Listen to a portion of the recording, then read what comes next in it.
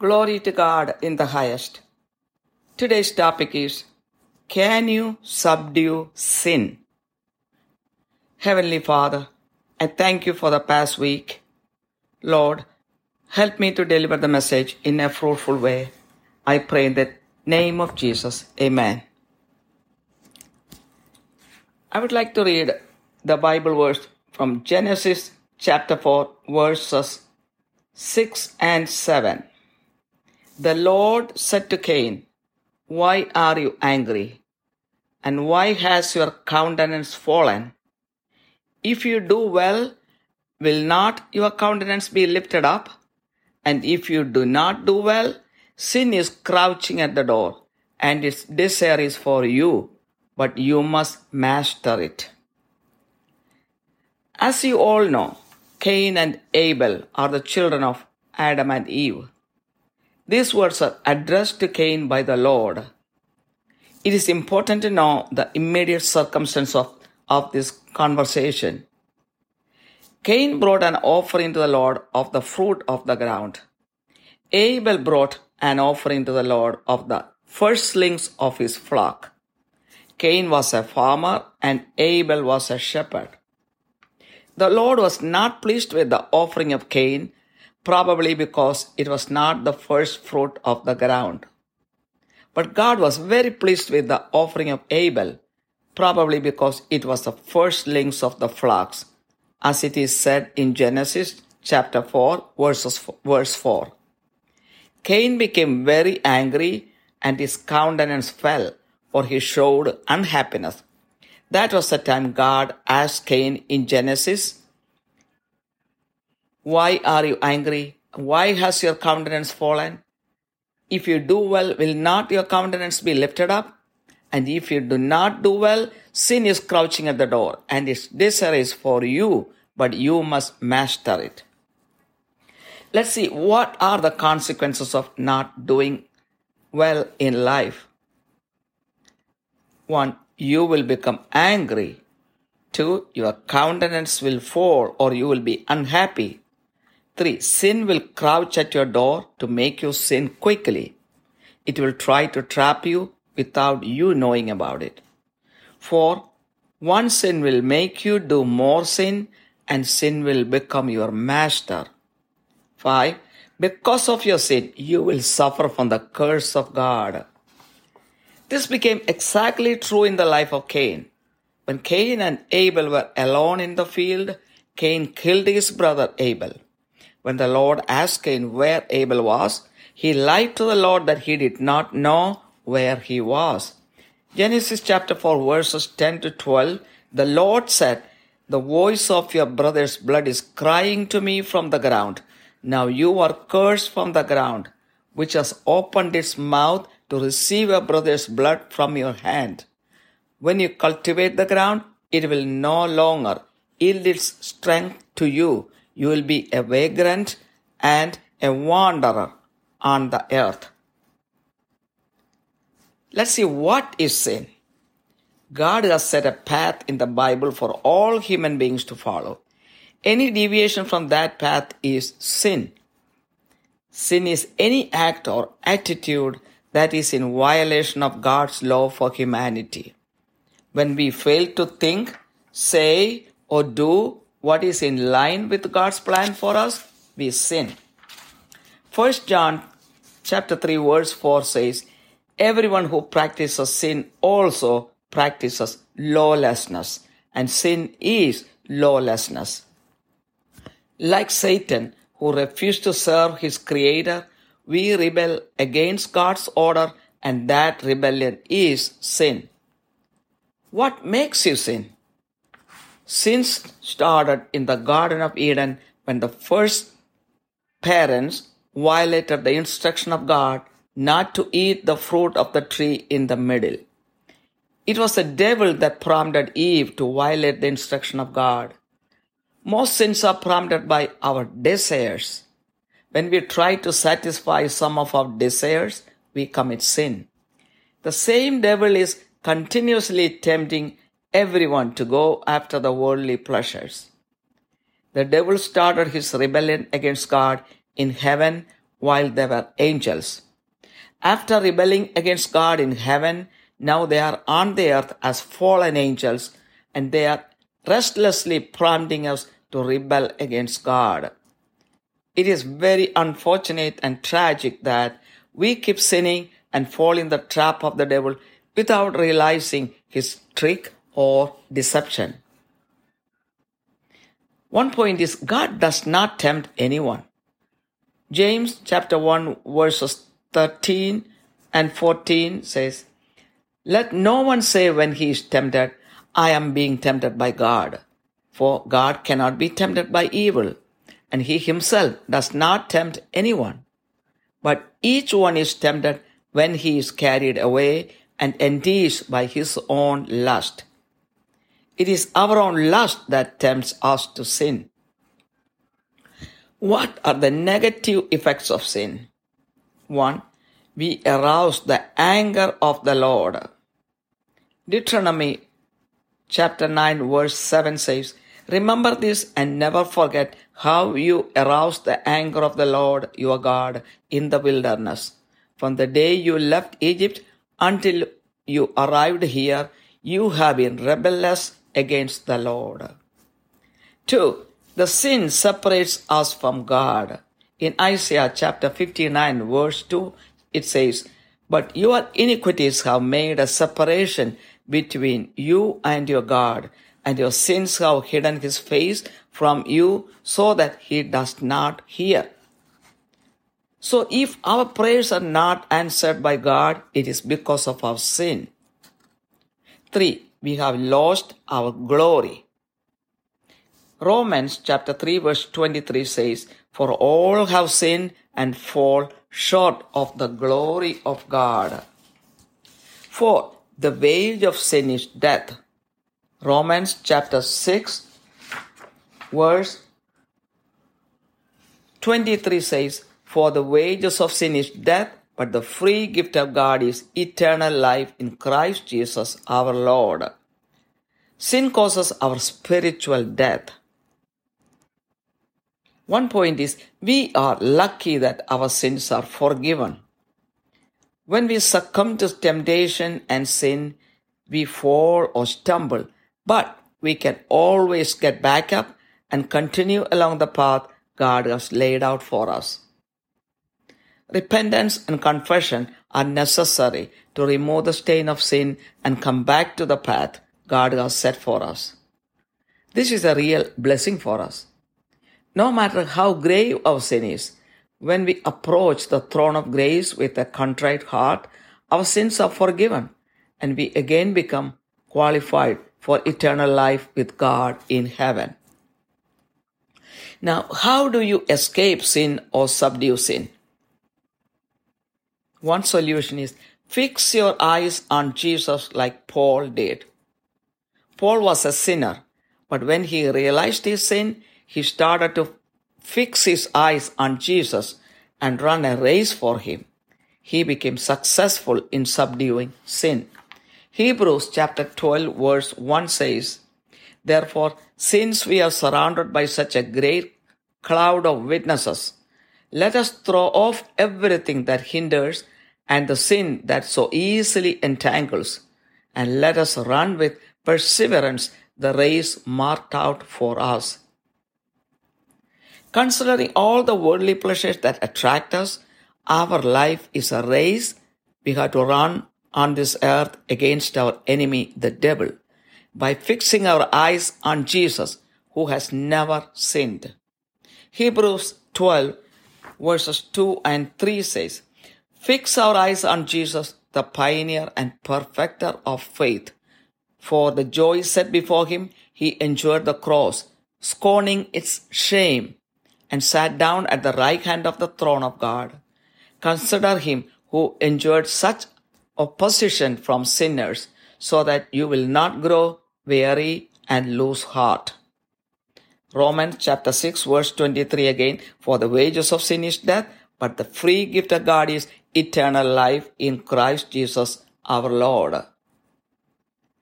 According to John 3:16, Romans 5:8, and 1 John chapter 2, verse 2. But there is good news in all of this. God loved each of us so much that He has provided a way for us to be reconciled to Himself and overcome sin.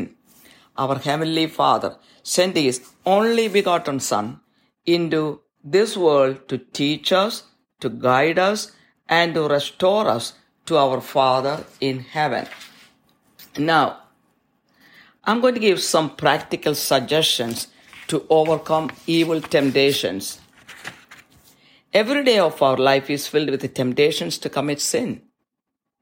We have to deal with every action and interaction cautiously to avoid the chance of sinning.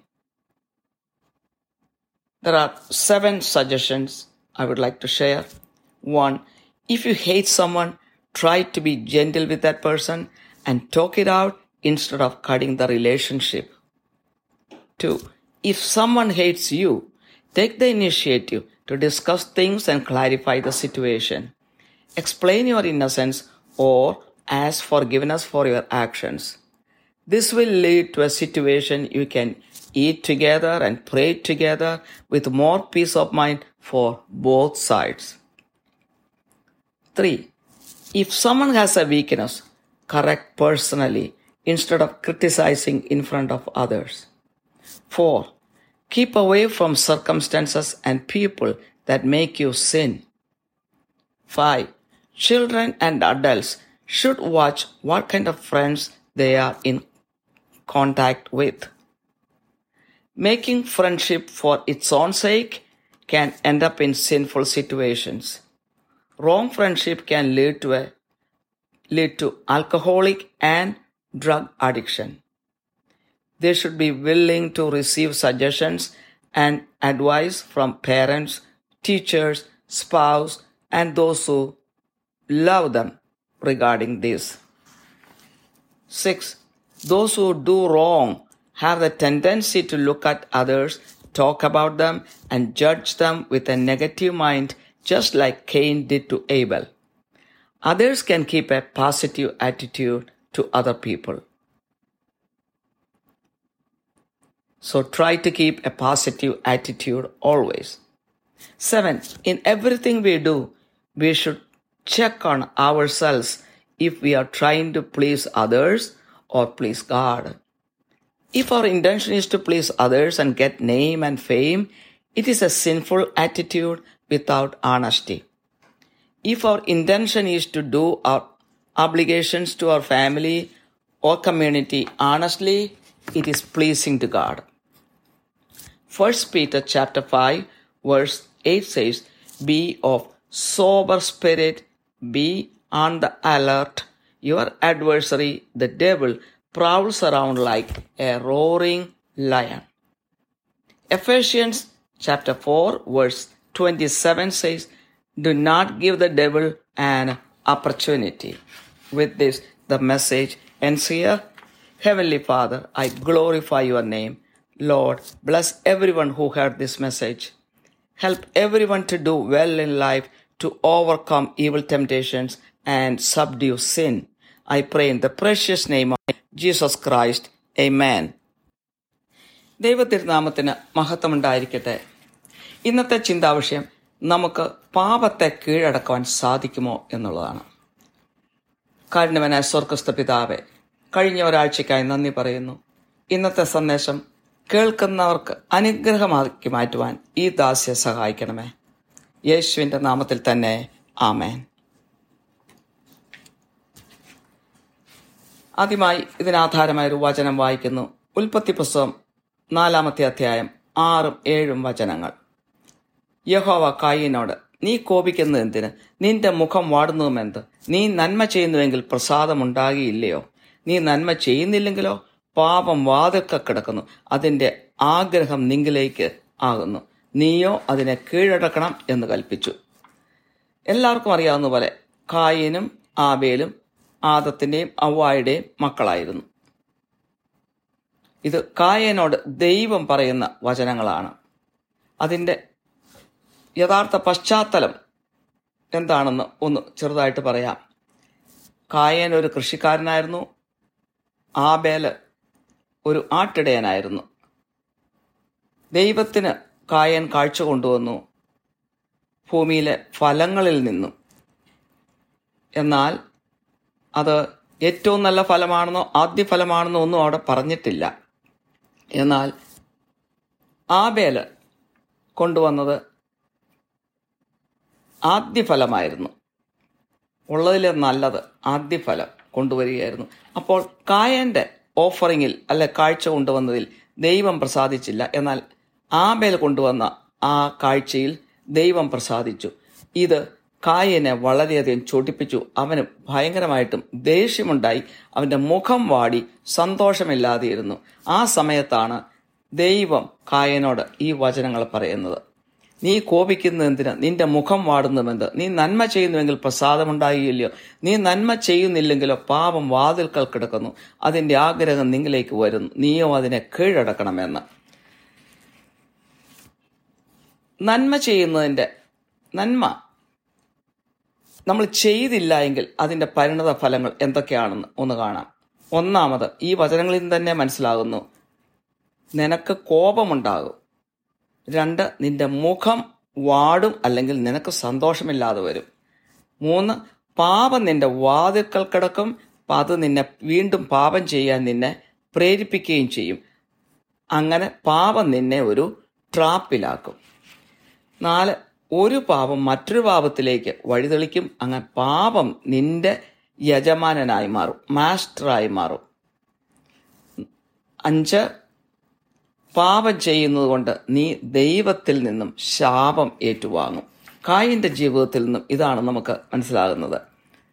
അവൻ പാപം ചെയ്തു. വീണ്ടും കാണുന്നു, അവനോട് ദൈവം ചോദിച്ചു, ആബേൽ എന്തേന്ന് ചോദിക്കുന്നു. അവർ രണ്ടുപേരും പാടത്ത് പോയി. അവിടെ വെച്ച് കായൻ ആബേലിനെ അരിശം പൂണ്ട് കൊല്ലുന്നു. ദൈവം ചോദിച്ചപ്പോൾ, ഞാൻ എൻ്റെ സഹോദരന്റെ കാവൽക്കാരനാണോ? എനിക്കറിയത്തില്ല എന്ന് പറഞ്ഞു. കള്ളമാണ് പറഞ്ഞത്. കൊലപാതകം ചെയ്തെന്നുള്ളൊരു കുറ്റം, വീണ്ടും ദൈവത്തോട് കള്ളം പറഞ്ഞൊരു കുറ്റം. അപ്പോൾ ഒരു പാപം മറ്റൊരു പാപത്തിലേക്ക് നയിക്കും. അതാണ് അതിന്റെ പരിണത ഫലം. ഉൽപ്പത്തി പുസ്തകം 4:10-12 ദൈവം വീണ്ടും കായനോട് പറയുന്നു, നീ എന്ത് ചെയ്തു? നിന്റെ അനുജന്റെ രക്തത്തിന്റെ ശബ്ദം ഭൂമിയിൽ നിന്ന് എന്നോട് നിലവിളിക്കുന്നു. ഇപ്പോൾ നിന്റെ അനുജന്റെ രക്തം നിന്റെ കയ്യിൽ നിന്ന് ഏറ്റുകൊള്ളുവാൻ വായു തുറന്ന ദേശം നീ വിട്ട് ശാപഗ്രസ്തനായി പോകണം. നീ കൃഷി ചെയ്യുമ്പോൾ നിലം ഇനിമേലാൽ തന്റെ വീര്യം നിനക്ക് തരികയില്ല. നീ ഭൂമിയിൽ ഉഴലുന്നവൻ ആകും. അപ്പോൾ ശാപഗ്രസ്തനായി പോവുകയാണ്. ഇനി എന്താണ് ഈ പാപം? ദൈവം മനുഷ്യരാശിക്ക് ഏതാനും നിയമങ്ങൾ തന്നിരിക്കുന്നുണ്ട്. അതാണ് ബൈബിളിൽ പറഞ്ഞിരിക്കുന്നത്. ആ നിയമവ്യവസ്ഥയിൽ നിന്നും ആര് വ്യതിചലിച്ചു മാറിപ്പോകുന്നോ അവരൊക്കെ പാപം ചെയ്യുകയാണ് ചെയ്യുന്നത്. അപ്പോൾ ദൈവത്തിന് മനുഷ്യരോടുള്ള നിയമത്തെ ലംഘിക്കുന്നതാണ് പാപം. അപ്പോൾ ദൈവത്തിന്റെ പദ്ധതി വിട്ട് അതിനപ്പുറത്ത് ചെയ്യുന്ന എല്ലാം പാപമാണ്. 1 യോഹന്നാൻ 3:4 പറയുന്നു, പാപം ചെയ്യുന്നവനെല്ലാം അധർമ്മവും ചെയ്യുന്നു, പാപം അധർമ്മം തന്നെയെന്ന്. സാത്താൻ ദൈവത്തോട് മറുതലിച്ചു, തന്നെ സൃഷ്ടിച്ചവനോട് മറുതലിച്ചു. ആ മറുതലിപ്പ് തന്നെയാണ് പാപം. എന്താണ് ഈ പാപത്തിലേക്ക് നമ്മളെ നയിക്കുന്നത്? ഏദൻ തോട്ടത്ത് നടന്നത് എന്താണ്? ഈ സാത്താൻ തന്നെയാണ് പാപത്തിലേക്ക് നയിച്ചത്. ഹവ്വാടി അടുത്ത് വന്ന് ദൈവം പറിച്ചു തിന്നരുതെന്ന് പറഞ്ഞ ആ നടുക്കത്തെ വൃക്ഷത്തിന്റെ ഫലം തിന്നരുതെന്ന് പറഞ്ഞു. അത് തന്നെ തിന്നണമെന്ന് പറഞ്ഞ് കളിപ്പിച്ച് ചതിച്ച് ഹവ്വായെ കൊണ്ട് അത് തീറ്റിക്കുന്നു. ആദവും അത് തിന്നുന്നു. അങ്ങനെ സാത്താൻ ദൈവത്തോട് സ്വർഗത്തിൽ മറുതലിച്ചു. ആ മറുതലിച്ച സാത്താനെ സ്വർഗത്തിൽ നിന്നും ഭൂമിയിലേക്ക് വലിച്ചെറിഞ്ഞു. ഭൂമിയിലും അവൻ ചെയ്യുന്നത് ദൈവത്തിനെതിരായിട്ട് മനുഷ്യനെ ചലിപ്പിക്കുക, പാപം ചെയ്യിക്കുക, അങ്ങനെ ദൈവത്തിൽ നിന്നും അകറ്റുക എന്നുള്ളതാണ്. അതറിയാത്ത ആദവും ഹവ്വായും പാപം ചെയ്തു. ഇന്നും ഭൂമിയിൽ ഇത് തന്നെയാണ് നടക്കുന്നത്. ദൈവ പദ്ധതി എന്താണെന്നും മനസ്സിലാകാതെ, ദൈവത്തിന്റെ നിയമം എന്തെന്നും മനസ്സിലാകാതെ, സാത്താന്റെ കൗശലമായ വാക്കുകളിലും ഒക്കെ ആകർഷിക്കപ്പെട്ട് മനുഷ്യൻ തിന്മയിൽ ചെന്ന് ചാടുന്നു. അങ്ങനെ പാപം ലോകത്തിൽ പെരുകുന്നു, ദൈവകോപവും ലോകത്തിൽ പെരുകുന്നു.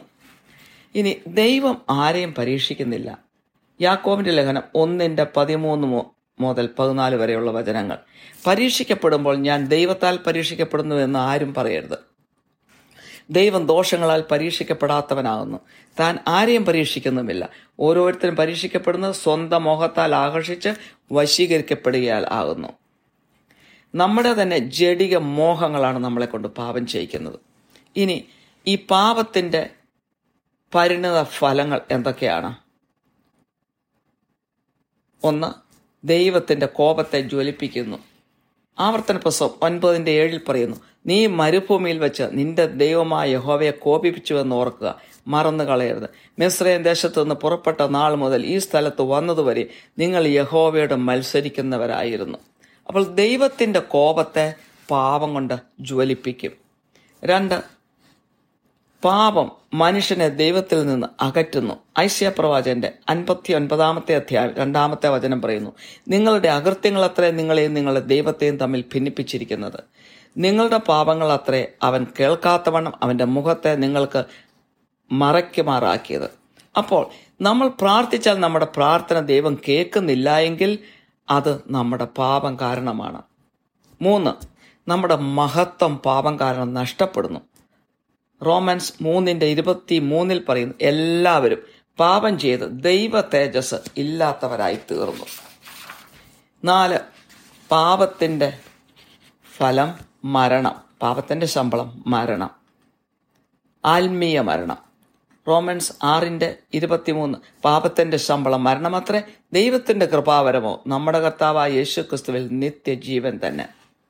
എന്നാൽ ഒരു തരത്തിൽ നമ്മളൊക്കെ ഭാഗ്യവാന്മാരാണ്. കാരണം കർത്താവ് കുരിശിൽ പാപങ്ങൾക്ക് വേണ്ടി മരിച്ചതുകൊണ്ട്, രക്തം ചൊരിഞ്ഞതുകൊണ്ട് നമുക്ക് പാപക്ഷമ കിട്ടി. ആരെങ്കിലും അനുതപിച്ച് കർത്താവിൻ്റെ അടുത്ത് ഹൃദയം നുറങ്ങി അനുതപിച്ച് പാപങ്ങൾ ഏറ്റുപറഞ്ഞാൽ പാപക്ഷമ കിട്ടുന്നു എന്നുള്ളത് വലിയ ഒരു ബ്ലെസ്സിങ് ആണ് നമുക്ക് കിട്ടിയിരിക്കുന്നത്. അത് മനസ്സിലാക്കിയിട്ട് പോലും അനുതപിച്ച് ദൈവത്തിന് മുമ്പാകെ മുട്ടുമടക്കാൻ മടിക്കുന്ന അനേകർ ലോകത്തിലുണ്ട്.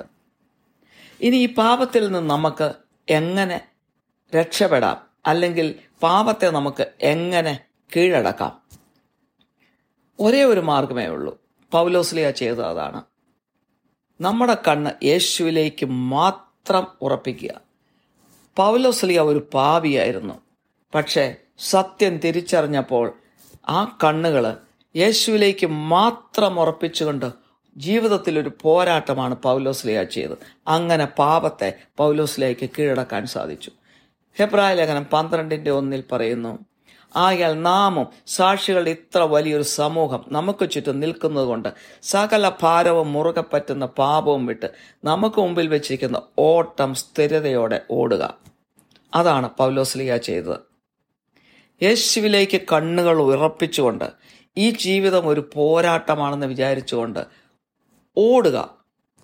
ഏറ്റവും മുന്നേ ചെല്ലാൻ വേണ്ടി ഓടുക. ഓടി കർത്താവിൻ്റെ സന്നിധിയിൽ എത്തിച്ചേരുക. അതാണ് പൗലോസ്ലീഹ ചെയ്തത്. ഹെബ്രായ ലേഖനം 12:2-3 വചനങ്ങൾ പറയുന്നു, വിശ്വാസത്തിന്റെ നായകനും പൂർത്തി വരുത്തുന്നവനുമായ യേശുവിനെ നോക്കുക.